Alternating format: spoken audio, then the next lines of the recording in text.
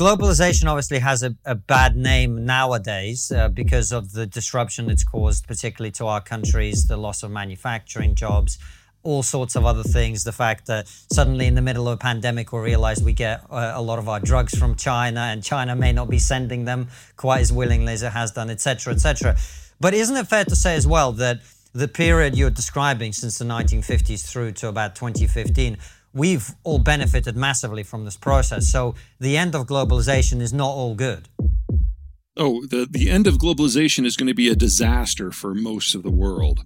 Most of the world cannot feed and fuel itself without either direct imports or the inputs that's necessary to allow them to feed and fuel themselves from another continent. You break that down, you're talking about food shortages that are global in scale that affect billions of people. You're talking about an end to manufacturers trade in the way that we know it, which basically strangles tech in the cradle.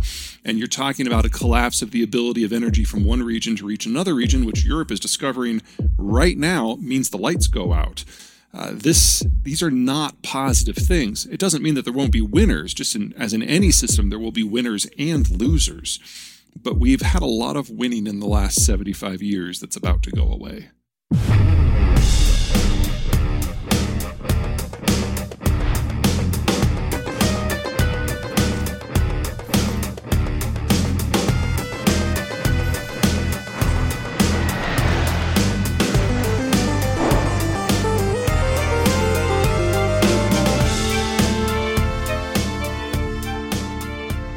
Hello and welcome to Trigonometry.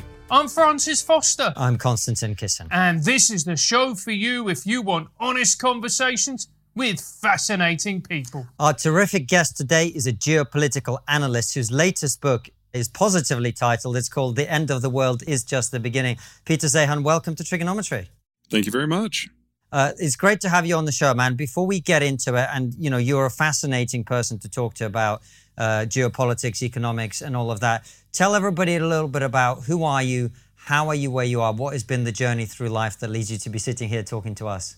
I've always been interested in how things work. So whether it's geography or demography or politics or economics, I need to understand how the pieces fit together, which means I absorb information voraciously. And I've worked in DC for some think tanks. I worked for a private intelligence company. And now I take my insight and I spell it out for companies who are trying to figure out what's coming down the pipe.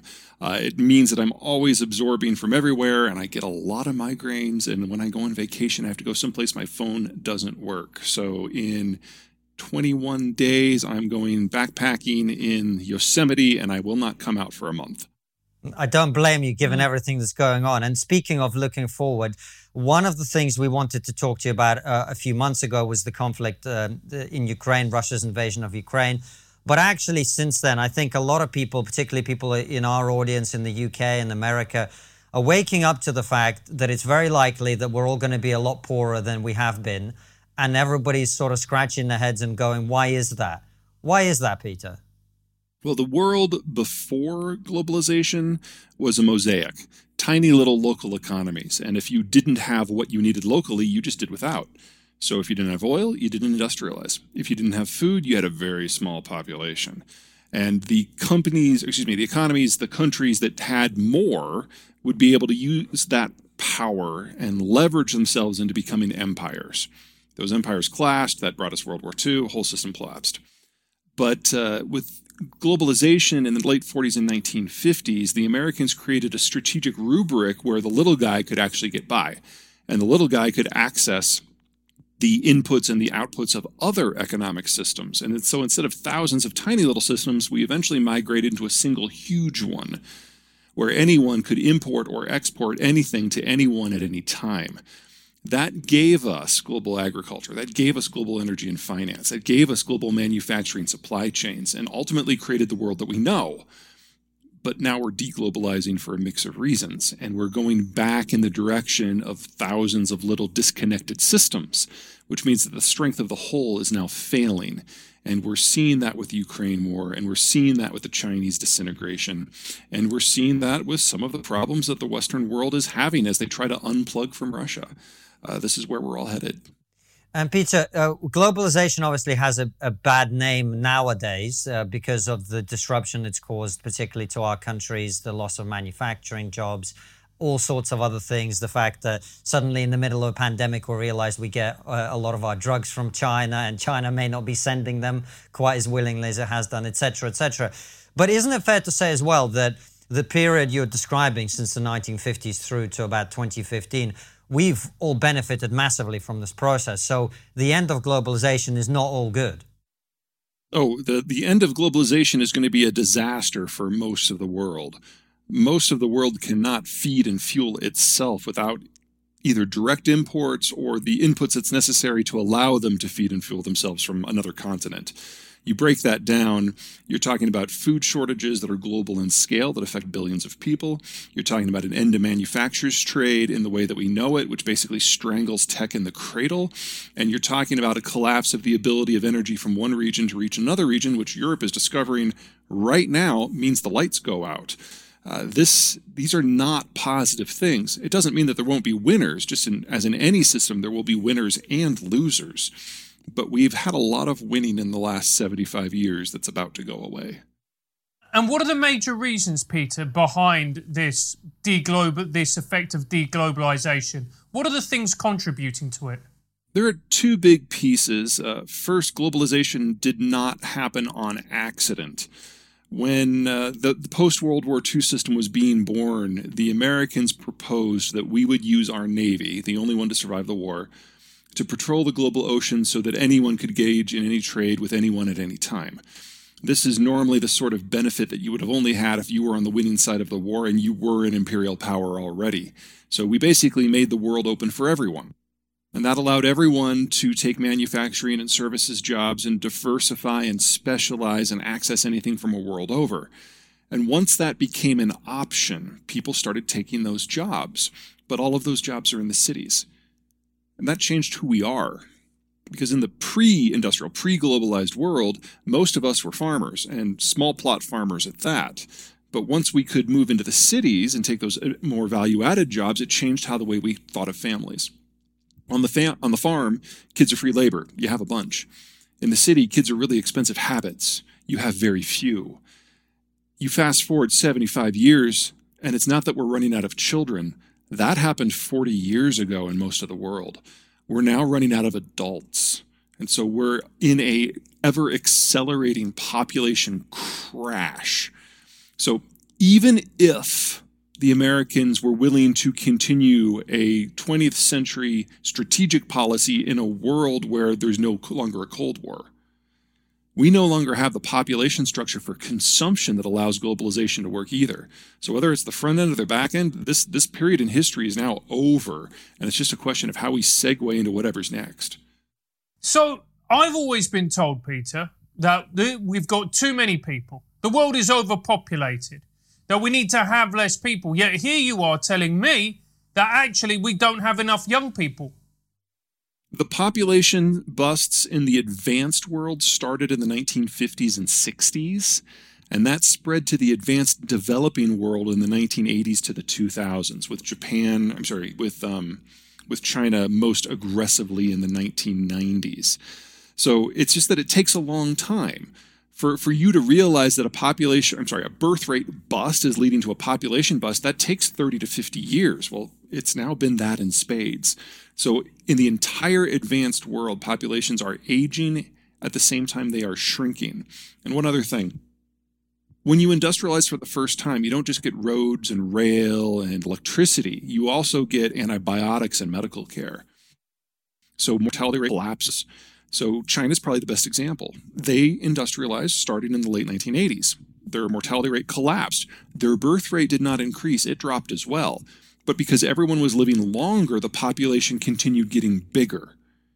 Well, you play that forward 40, 50 years, and now you've got so many people who are so old they can no longer even have kids. So this population rubric belief looks at the core numbers, just sheer numbers, and by that number for the last 40 years, the population's been getting bigger and bigger and more unsustainable. But if you look under the hood and look at the younger generation, it has been steadily vanishing now for long enough that we have run out of people of reproductive age to generate the next generation in much of the world, China included. And so, assuming nothing else goes wrong, assuming globalization holds, we're still looking at a population crash. So we'll probably hit, 8 billion next year? We'll never hit 9, and it's going to be an accelerating fall off from this point. And that is going to contribute to deglobalization, as you've said. What else is going to happen with this population crash? Pick a topic. We can go anywhere with that one. Let's start with the really unsexy one, finance. If you're 55, 60, 64, something like that, your kids have moved home, your house has been paid down, your incomes are high, your expenses are low, you are the richest you will ever be. And then you move into retirement and you liquidate all of your investments and you go into very rote investments, things like treasury bills and cash, because if there's ever another currency or market crash, you're out of luck, you're destitute. Well, that is now happening to the baby boomers this year. At the end of this year, that happens in most of the world. And our richest generation ever, that has been providing all the financial ballast that has allowed everything to happen, is going to basically take their marbles and go home. And in most of the world, there is not a generation coming up and behind them. The Gen X generation in the United States is very small, but it's even smaller relative to the boomers in the advanced world. So we know that the cost of capital is going to bare minimum quadruple in the United States. It will probably increase by a factor of 6 to 8 in most of the rest of the world, and it won't get better. Now, in the United States, 10 years from now, our millennial generation, which is a large generation, will enter that capital-rich demographic. But most of the rest of the world does not have a millennial generation of size. So we're going to get this split in capital costs with the Americans going one way, the advanced world going another way, and most of the developing world never having been able to become rich enough to play their own role. So we get to do all of this in a period of multi-decade capital shortages. We don't even have an economic theory that describes what that is going to look like. Exciting stuff, Peter. But, you talk about the situation with demographics, and you mentioned winners and losers. Who are going to be the winners of this situation? Well, the United States is the first world country in the best position demographically. And in terms of structurally, economically, it never invested its economy into globalization because it was a bribe. We basically created this environment so that people would be on our side versus the Soviets. So if we had invested our economy in it, we would have just been another empire, and there probably wouldn't have been all that many takers. So that means the United States can step away from this system and not suffer too much pain. France had a very similar view of globalization because they saw it as an American strategic play. They're like, oh, that's what we would have done. So, of course, they didn't invest their economy into either the globalized world or even into the European Union. They think of the EU as a strategic project, not an economic one. And so they invested into the European system about the same way that the Brits did. Small, late, have some regrets, never went in whole hog. But then there are countries that can attach themselves to one of those systems or maybe start up a little echo of their own. Turkey looks pretty good. Japan clearly has the military force to go out and secure the things that it needs, and it has offloaded a lot of manufacturing base into countries with better demographic structures. Argentina, despite its creative policy making, has all the inputs that it needs to be successful should it so choose. And then other countries have already managed to kind of get into the American inner circle, whether that's Mexico or Canada or Colombia or Chile. They already have the legal structure and the trade deals in place. Australia looks good because even though they're going to suffer a horrific recession as they adapt to some of the excesses of the last 30 years, they've got a stable population, they've got resources, they've got the raw materials, they've got an agricultural system that's hugely export-oriented, and they're America's best friends. So you can see countries latching on to some of the more successful systems and others trying to go their own way with various degrees of success. Well, Peter, we're sitting here in Britain, which I take it would be on the list of winners by being sort of under the umbrella of the US. Is that? That is entirely up to you. One of the problems that Britain has right now is it still hasn't figured out what the hell it wants to do about Brexit. I mean, come on, guys, it's been 5 years. Tell me about it. The smart play would be to go to Washington and ask for a deep free trade deal and maybe inclusion into NAFTA. The problem with that strategy is that we have treated you exactly the same in these talks as we treated you during Lend-Lease. So we gave you in Lend-Lease 40-odd outdated, badly constructed, mothballed destroyers in exchange for every military facility you had in the Western Hemisphere. That's the scale of the capitulation that Washington is going to demand. That means all your deals with Ireland or on Northern Ireland have to stick because we like those.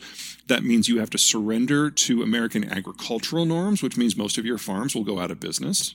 And that means that the financial hub needs to move from London to New York. I mean, these are non-negotiable from the American point of view, and that's one of the reasons why the trade deal has not happened. The rhetoric of the Brexiters that they would just be able to go to Washington and get a better deal, not true. But what the Americans are demanding is the best you are going to get. And until and unless the UK comes to that conclusion on itself, then it is trapped at the edge of the European system. Now, the European system is facing its own mortal problems, but you can no longer be part of whatever the planning is for the next stage. And that does leave you kind of out on your own. And long-range manufacturing supply chains are no longer viable anyway. So you do need to partner with someone. And that either means crawling back to the EU, which I don't think is a viable option anymore, or crawling to Washington, which is at best distasteful. Right. Well, we're going to be crawling is your point. We're sort of on our knees already, to be fair. But Peter, one of the things that a lot of you're clearly someone with a lot of expertise. A lot of the people who watch our show are not as educated on these issues, but what they're trying to do is understand what's happening in the world and what's happening in their lives right now. And we talk a lot about the cost of living. We talk a lot about the rising price of fuel, all of these things. How have government policies played into this? Because a lot of people will say, well, look, the pursuit of net zero is one of the reasons that all our prices are going up. Someone else will say it's the war in Ukraine, and people come up with all of these different explanations. What do you make of all of that?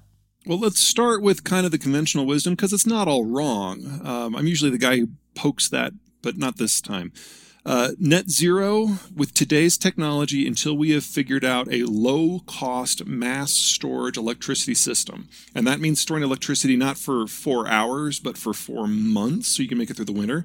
Until we have that technology, net zero is really dumb from an environmental point of view. Forget from an economic point of view. It's suicidal from an economic point of view. But from an environmental point of view, there isn't enough lithium on the planet to make that work. Now, in the UK, you do have advantages over almost everyone else in your hemisphere because the UK has some of the best wind resources of the world. And if you put a wind turbine high enough, you can tap stronger currents that are more reliable that can actually generate baseload. We're seeing that in the North Sea. In the United States, we're seeing that in Texas, and we're seeing that in Iowa. It's not foolproof, but wow, is it better than what we had 5 or 10 years ago. So I don't mean to suggest you can't green your system. I'm just saying that getting to zero today is not possible. And if you try, and if you do it by decommissioning more reliable energy producing systems, which almost by default means nuclear or fossil fuel, you are going to have high prices and rolling brown and blackouts. We are seeing that across Central Europe right now. The technology just isn't there. So it's real. That doesn't mean you should give up. But Peter, just to interrupt, right? Yeah. If that's the case, then why is everybody insisting that we do it? Because it's a great catchphrase. I mean, people have bought the ideology, unfortunately, without looking under the hood. We're just not there yet. And Europe is now giving us an excellent example of 40 years of policy of what exactly not to do. So because it sounds good and it's a great catchphrase and politicians get to look all virtuous and moral, we embark on this policy which is fundamentally unworkable. Hey, you guys are the ones who basically said you wanted a cheese submarine in the shape of Brexit and you went along with it. So this is not an isolated incident, okay? People have ideas. People have bad ideas, and politicians of all flavors strap onto them. We've certainly seen that in my country in the last 5 years. You are not unique in that. So whether that makes you feel better or worse, I do not know. But I certainly agree that net zero in its current form with today's technology is economically and ecologically suicidal. But that's only one piece. So we've got the Ukraine war then. The Russians have recently shut off Nord Stream, and we know that all the pipelines that are crossing Ukraine to Europe are going to get blown up one way or another this calendar year. So you can count on roughly 4 to 6 million barrels a day of crude, and roughly, I got to translate this one. Sorry, I'm thinking BCF. It's 9 to 12 BCF. So what's that? 90 to 120 billion cubic meters of natural gas a year going offline before the end of the year. And that will obviously sucker punch everyone in Europe repeatedly. Again, UK has a little bit different system. You're further from the Russians. You hardly use any of their stuff. You have the option of taking stuff from the North Sea first. You have closer access to LNG from the United States. So you're going to be able to watch Europe. And when you're not giggling, because that would be rude, you're hopefully going to learn a few things on what not to do as you're adjusting your own energy plans. But all of that is going to be inflationary no matter who you are. We're losing potash fertilizer that used to come from Russia and Belarus. We're losing phosphate fertilizer, which used to come from China. And we are losing nitrogen fertilizer, which is made from natural gas globally. So we know food prices have to go up. Again, I don't see the UK starving, but that contributes to inflation. But what's really going on, in my opinion, is a labor story. In the UK, in the US, our largest generation has been our baby boomers. They're all retiring right now. And the kids who are 0 to 20 who are now moving into the workforce, they are the smallest generation that either of our countries has ever seen. In the United States, that is already an annual shortage of 400,000 workers. In my country, that's going to go up for the next 12 years until we hit 900,000. So we are looking at labor inflation here being higher than inflation in energy and food and manufactured goods combined for a decade. So, Peter, again, that being the case, how come politicians haven't looked at this and thought, right, there is a problem coming down the pipe. Let's give people incentives. Let's give people incentives to produce kids. Let's make it better for families and make it more sustainable and less expensive. That's a lot more difficult than it sounds. Now, the advantage we've had in the United States is we've got the elbow room. We're the world's largest producer and exporter of food. We're the world's largest producer of energy products. And we have more arable land per person than any other country in the world. And that has kept the costs for all of the inputs for families low without a government policy.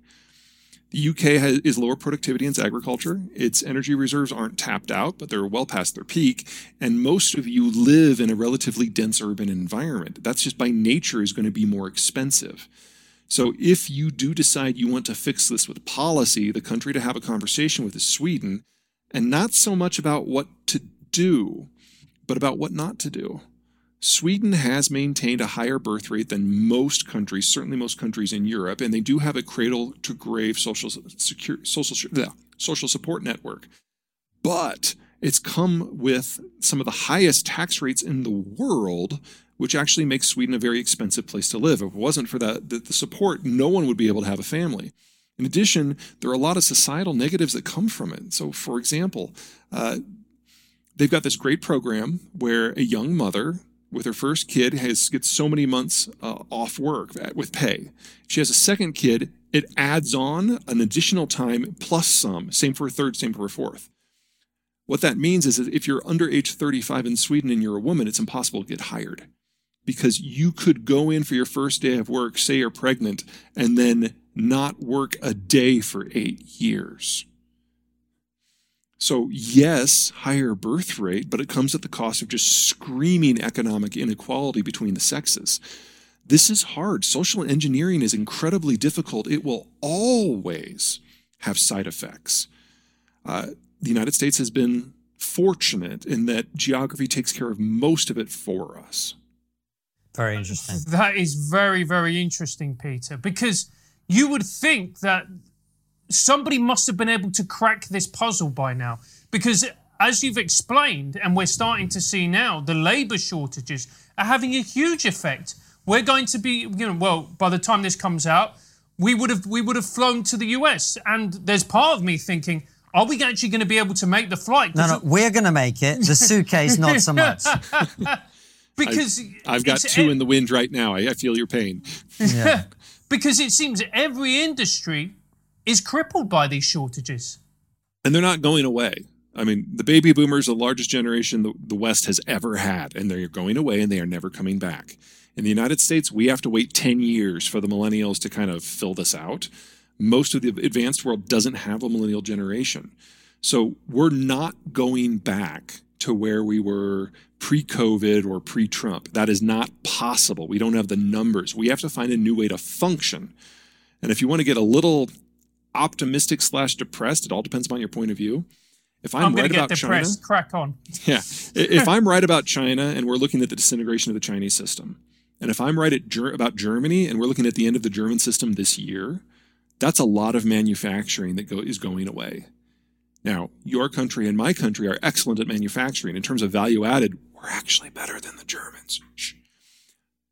But to rebuild those supply chains somewhere else, especially in short order, especially during a time of protracted labor shortages, that is also inflationary.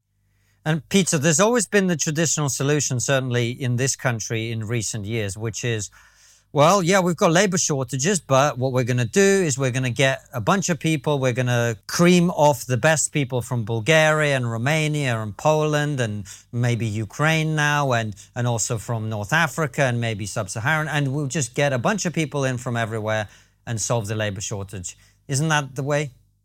By the numbers, that has a possibility of working. Now, in the European Union, that is exactly what you did for the last 15 years, and it's one of the reasons why the Central European economies are now facing demographic collapse. Everyone who's under 30 left for the West, or the Western European countries. You can only do that once. So you're talking about now going further afield. In that, the United Kingdom absolutely has an advantage over the rest of the EU because the UK has always had a more open definition of self, because by definition, the UK is a merger of multiple ethnicities without necessarily erasing them in the way that the French did or the Germans did. And that makes you a little bit more culturally open, but it will not happen by accident. You're a freaking island. And you just need to build the system that allows them to come in either from the former colonies or from countries that are closer. There are ways to skin that cat. All of them generate a degree of political backlash. And I think it's safe to say that everyone in the UK right now has a fresh appreciation for just how touchy you can be when it comes to your politics. In the United States, we learned that lesson 5 years ago with Donald Trump. And for people who thought that all it was going to take was the fall of Trump and the rise of Biden to change it, no. Our immigration policy is, if anything, tighter now than it was 2 years ago. This requires a significant cultural adaptation. We go through phases, and right now, both countries kind of like the door's shut. And Peter, you mentioned something about the German system collapsing. Now, I haven't heard anything about this. But it does sound exciting. Yeah, it does. You know, he's got a Jewish background, so he's thrilled. Yeah. But sure. I'm glad you laughed at that. Otherwise, that joke is very problematic. But anyway, Peter. It's like there is no longer anything but bad humor in my life. Okay, so the German system has 4 pillars of support, and without all 4, it doesn't work. Number 1, inexpensive energy supplies from Russia. It's the only place that the Germans can get the stuff cheap, and it forms the basis of their heavy industry, which provides the materials for their medium and their light industries. So if something happens in the base level, it's not just that they have a problem with electricity, although they do. It's that they no longer have the materials that's necessary to make plastics or to forge steel or to do anything downstream of that. The Nord Stream pipeline went offline yesterday. There's a concern, a very real concern, that it's never going to come back on. What's going on right now is that the Russians are trying to blackmail the Germans into backing out of NATO. It's that simple. Because without German assistance, there are no logistical means of getting equipment from the rest of NATO into Ukraine. End of story. So the Germans are being forced to decide between being industrialized and neutral or unindustrialized and Western. Not a fun conversation to have. The Germans are the fastest aging society in Europe. They're in the top 5 globally. Germany is not a country where you can have an open, honest national conversation about population policy, and it shows. And so they now have more people in their 60s than their 50s, than their 40s, than their 30s, than their 20s. Until now, this has worked because when you have a lot of people in your 40s, 50s, and early 60s without kids, they can work long, they can work hard, they can get better educated. They're the most productive workers on the planet. But that group that is in the 60s is now flipping into retirement this decade, and that changes things overnight, going from an advanced worker base with lots of experience to a retired worker base where the experience is irrelevant. That happens this decade. That was always going to happen this decade. This was always going to be the last decade of the German manufacturing model. Third, it's not just about the Germans. A successful manufacturing system requires different stages of production with different workforces, with different skill sets at different costs. The Americans do this with Mexico. The Germans do this with Poland and the Czech Republic and Romania and Ukraine. And it's now over. And then finally, you need globalization. Because when you have an advanced population that's top-heavy, you don't have enough people to consume. You have to export the stuff. And the Americans have lost interest. So it's not just Nord Stream. That's just the proximate cause of the day. All 4 of these pillars were already breaking. The demographic ones were definitely going to break completely this decade. With the Americans, it all depends upon our mood. And then, of course, the Russians are just forcing things into the light right now. So the German manufacturing model cannot survive the 2020s. The Russians get to decide whether it survives 2022. Wow. And so obviously that the German economy is such a powerhouse. If that goes down, then that is going to have shockwaves right across Europe and the takes world. Belgium and Poland and the Netherlands and all of the Central European economies down with it. And the French are left to inherit the earth. That's a depressing thought. There we go. Peter, I wanted to talk about China because this is another area where you have ideas that are very different to most people. A lot of people, including former guest of ours, we had Dr. John Lee on the show recently talking about what China is trying to do, the threat of China vis-a-vis Taiwan, etc. You believe that, again, due to demographic issues particularly, and also this end of globalization, China is on the verge of collapse. Tell us about that. Well, let's deal with the punchline first. China doesn't survive the decade as an industrial power, probably not even as a unified country.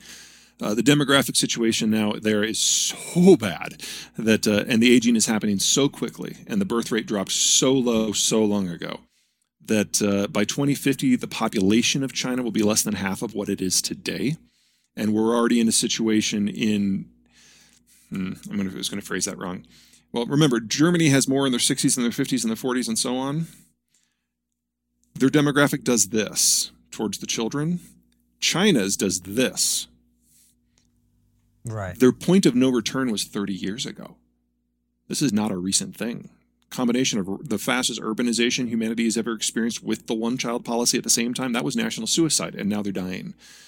They no longer have a workforce that is competitive in any manufacturing sector. There is not a product that is made anywhere else in the world there's not a product made in China that can't be made cheaper elsewhere. And the only reason we still think of China as a manufacturing power at all is because of the pre-existing sunk costs of the industrial plant, but the COVID lockdowns are even removing that from the table. So there's no reason to expect China to ever get better. Also, their energy comes from a continent away, except for the part that comes from 2 continents away. Also, all of the inputs that they need for their food, with the exception of phosphate fertilizer, they're all imported.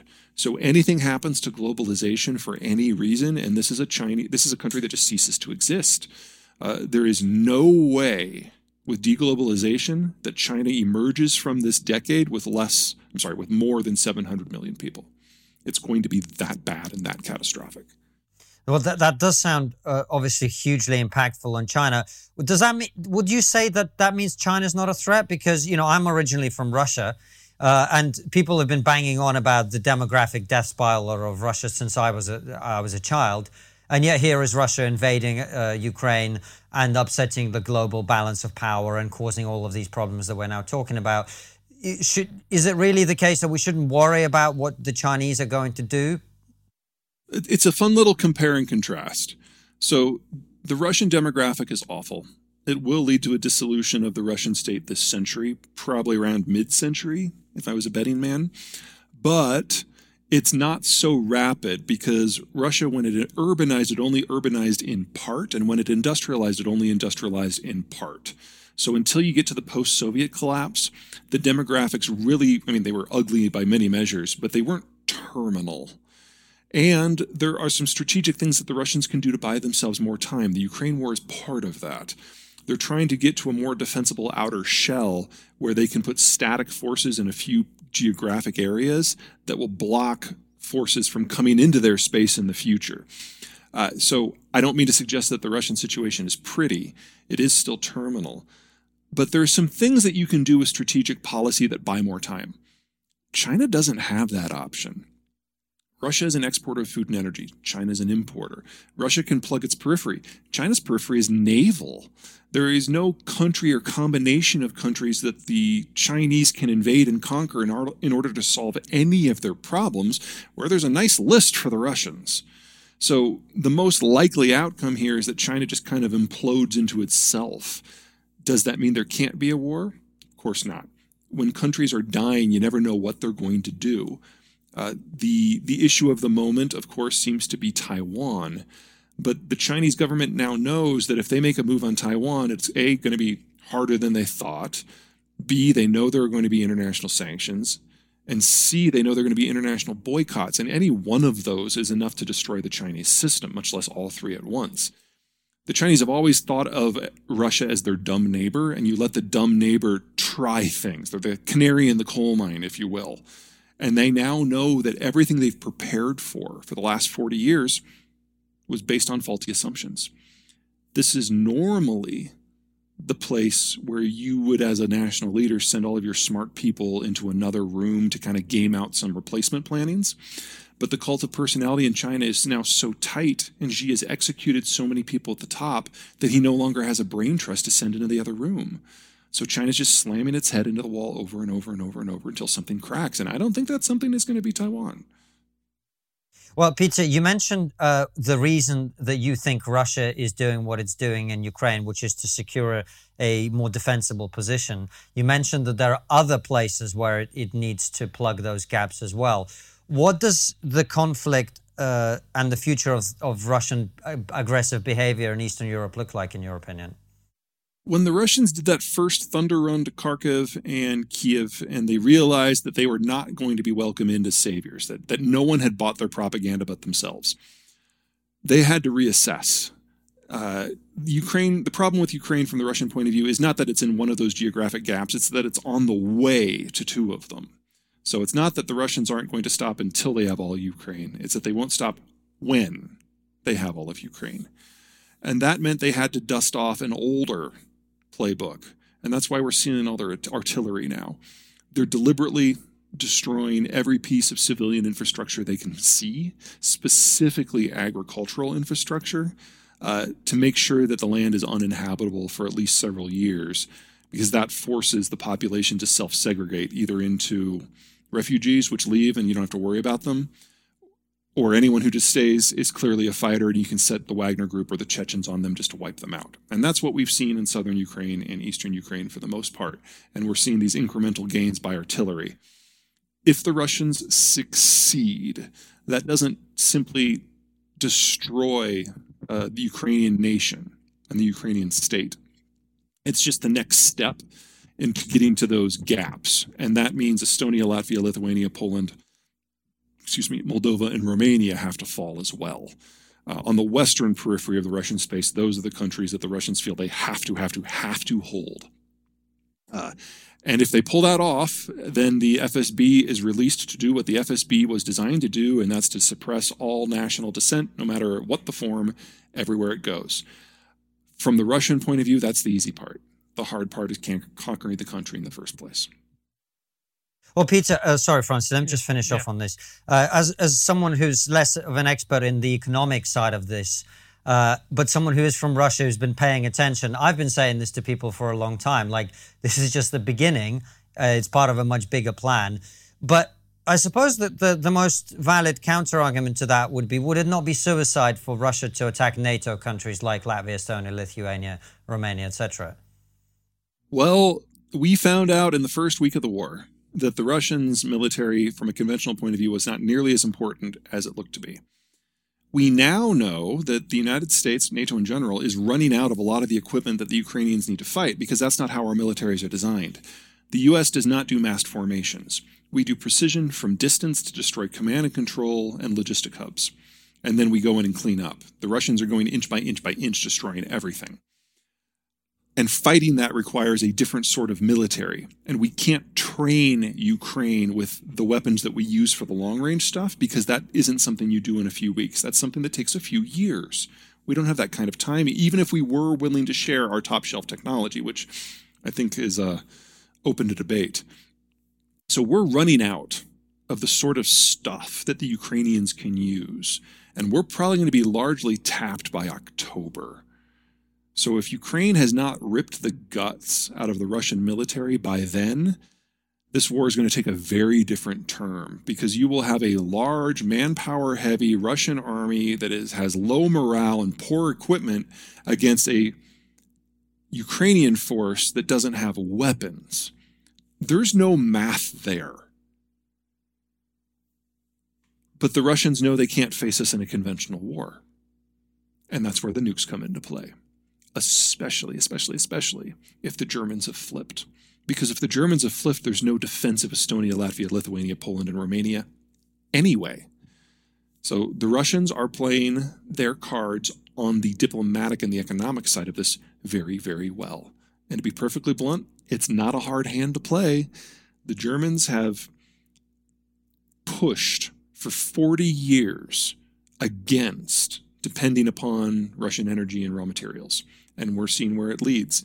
And before you criticize the Germans overly, because that's justified, this is not a new problem. Germany and Russia are our neighbors.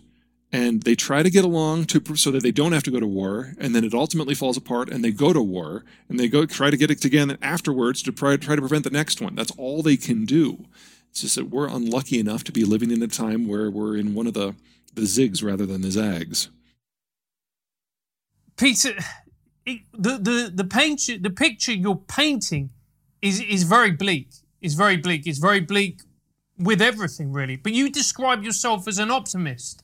So what is there to be optimistic about? Well, history is a series of cycles of an organizational structure forming and generating a golden age, and then breaking apart under its own inconsistencies and collapsing. And what we know is history is highs and lows, highs and lows. Globalization has been the biggest high we have ever had.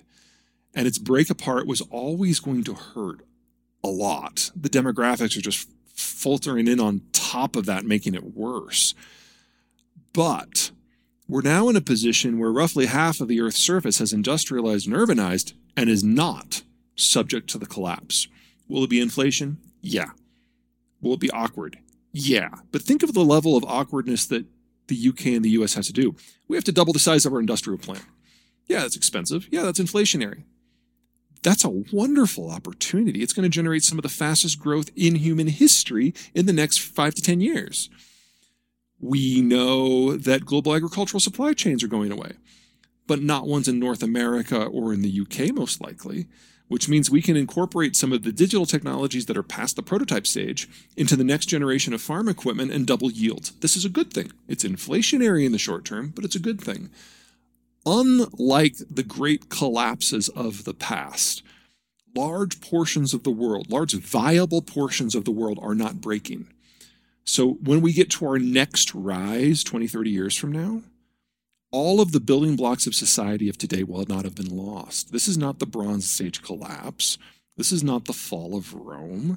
This isn't even the disintegration in the aftermath of World War II. There's pain. There's going to be a lot of ugly. but we're not looking at a civilizational break here like we have every other time. That's a good thing. It's so interesting that you say that, because we talk to people and a lot of commentators, and a lot of very intelligent people, journalists, political thinkers, they make the point that what we're seeing are the final days of Rome. And you don't think that. I think we're seeing, imagine if we could see the final days of the Roman system without the final days of Rome. Some version of that is where we're going. This is not like this isn't like the Dark Ages where the Arabs held the knowledge but didn't touch it for 1,000 years. Silicon Valley's still there. London is still there. And it's going to keep being Silicon Valley and London. What's happening is a contraction of what we consider to be the economic family of the world into the parts of the world that are more viable. And we're going to be able to continue to tinker with these technologies until the rest of the world is ready to rejoin. That could be a lot worse. And Peter, in terms of some of the other things that are going on, obviously you focus on the economics, the demographics, the geography, etc.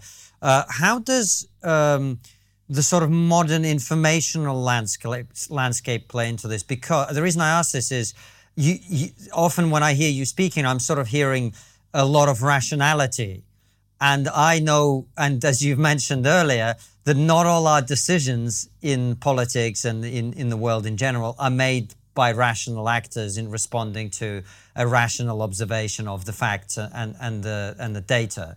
So we now live in a world where there's an abundance of information. We're all connected by ways of communicating that didn't exist before. How does that affect the landscape and the way that our politics will develop over time? Well, social media is definitely part of the problem rather than part of the solution, because we've given every Yahoo a bullhorn. And those Yahoos sometimes get together, say the same thing, and elect people to Congress and Parliament. There's not a lot we can do about that at the moment, but I think a bit of a historical comparison, it might be useful. In the 1800s, we had a new technology called the telegraph, which, like social media today, revolutionized our relationship between geography and information. Suddenly, you could send information across a continent in seconds. And that generated yellow journalism. Because, like with social media today, there were no restrictions on who could share the information, and so people would just make stuff up. And among other things, that got the United States involved in the Spanish-American War, because people eventually bought the propaganda. Well, it wasn't propaganda. It was just flat out lies. And that triggered a conflict. That also, among other things, is shaping our political space in both of our countries right now. We're seeing that with Trump. We're seeing that with Johnson. We're seeing that with everyone who wants to challenge them. Now, social media will eventually be brought into check, just like the telegraph did. Eventually, we both passed slander and label laws. We need something like that for social media. Do we do that in a year? Probably not. If so, the Americans would have done it in the aftermath of the January 6th issue of last year. Or is that already the year before? Sorry, time is flying by. But that is an issue for my Congress and for your Parliament. I would expect Parliament to act on it quicker because your system is less clunky than ours. It's actually designed to govern. It's designed to govern as opposed to designed to debate. So we are, in the U.S., once again looking to our parents for a potential path out of this. Please don't let us down. Well, we will do our best, Peter. We'll do our best. Isn't part of the problem, though, Peter, is that nobody has really got to grips with this technology. No, and it's new. I mean, remember, social media was only designed, 15 years ago, and only kind of entered into the mass consciousness within the last 6. It's very, very new. And one of the many reasons I'm looking to the UK rather than the US for the first steps in this, you guys don't have a constitution. Normally, that's a negative. We're seeing that with Brexit. But it means little things like free speech are not inviolable. And that allows you to tinker with the legal structure that's necessary to contain this technology without immediately threatening the core precepts of your country. This is a good thing because it allows you flexibility that we don't have. Well, it does. Unfortunately, the people in charge, instead of trying to find a sophisticated solution to regulate social media, instead they're getting the police to investigate comedians for jokes they tell and asking people to check their thinking and all of this other nonsense. That is one of the downsides of your system. I will give you that. There's no challenge there. I mean, not having it all written down sometimes is a negative. Usually is. Right. Not for this. Now, something else that's different about our systems, another reason I'm looking to the UK over the US on this. When your leader does something monumentally stupid, even illegal, you can get rid of him in a day because you can go through the party as well as through Parliament. We don't have that option. We're in locked term limits. So if Johnson was our president today, we would have to wait a minimum of 2.5 years to ditch him. You guys did it in an afternoon. Speed matters right now. And Peter, there's going to be a lot of people listening to this, and what you've painted is a very persuasive yet bleak image of the world and its future. If you're an ordinary person who's listening to this, what advice would you give them? What would you say to them in order to help negotiate what is coming down the pipe? You need to understand where the things that make your life possible come from. If it's a secure system, you're good. If it's not a secure system, you need to personally invest in other means of sourcing. Otherwise, when those things go off, you'll just be doing without. It's not a simple process. Supply chains are messy. But anything that ultimately links back to the Chinese or the Russian system in particular, you know that's going away. You know that's going away very, very soon. And so best to be forthright with what the nature of your problem is so you can actually start solving it before it explodes in your face. Germany is a textbook case of what happens when you do the opposite. Well, there we go. So if you're watching this rather than you're an ordinary person, start manufacturing everything that you've been buying from China up till everything. Great. Fantastic, Peter. Well, you've given us some pointers there. Before we let you go, the last question we always ask, before we ask questions from our supporters, for our supporters, of course, is what is the one thing that we're not talking about as a society that we really should be? I think of all the economic sectors that are facing upheaval, the one that people are really underestimating is agriculture. We've got a global disruption to the entire fertilizer supply chain right now. And building new fertilizer capacity is a minimum of a 3-year investment. Roughly 80% of the calories we grow is grown with imported inputs. And we're going to have a really good idea by September, October of this year of just how bad on a global scale the harvest is going to be. It will not improve until such time as we have rebuilt that fertilizer capacity, and that's, you're talking 2025 at the soonest. We're not ready for that. None of us are ready for that.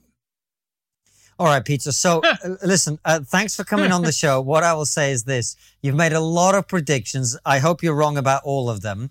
Right back at you. However, if you're not, we'd love to have you back on the show in like a year or so you can say, I told you so. That's why you don't have electricity anymore. That's not why I do this. And if you don't have electricity, they're not going to be watching. Yeah, I know. But anyway, my point is we appreciate your time. We appreciate your expertise. And we hope you're wrong about everything. But if you're not, let's do this again sometime. Sounds great. The book is called The End of the World is Just the Beginning. And there it is. If you were not enthused and inspired and motivated enough by this interview, make sure you get the book as well. Peter, we're going to ask you a couple of questions from our supporters for our locals. But for now, thank you for coming on the show. And thank you guys for watching and listening. We'll see you very soon with another uplifting episode just like this one. And for those of you who like, it has been fun. And for those of you who like your trigonometry on the go, it's also available as a podcast. Take care and see you soon, guys. How does Peter see the almost total worldwide control by certain countries of certain key minerals, like antimony and lithium, playing out in the next few years?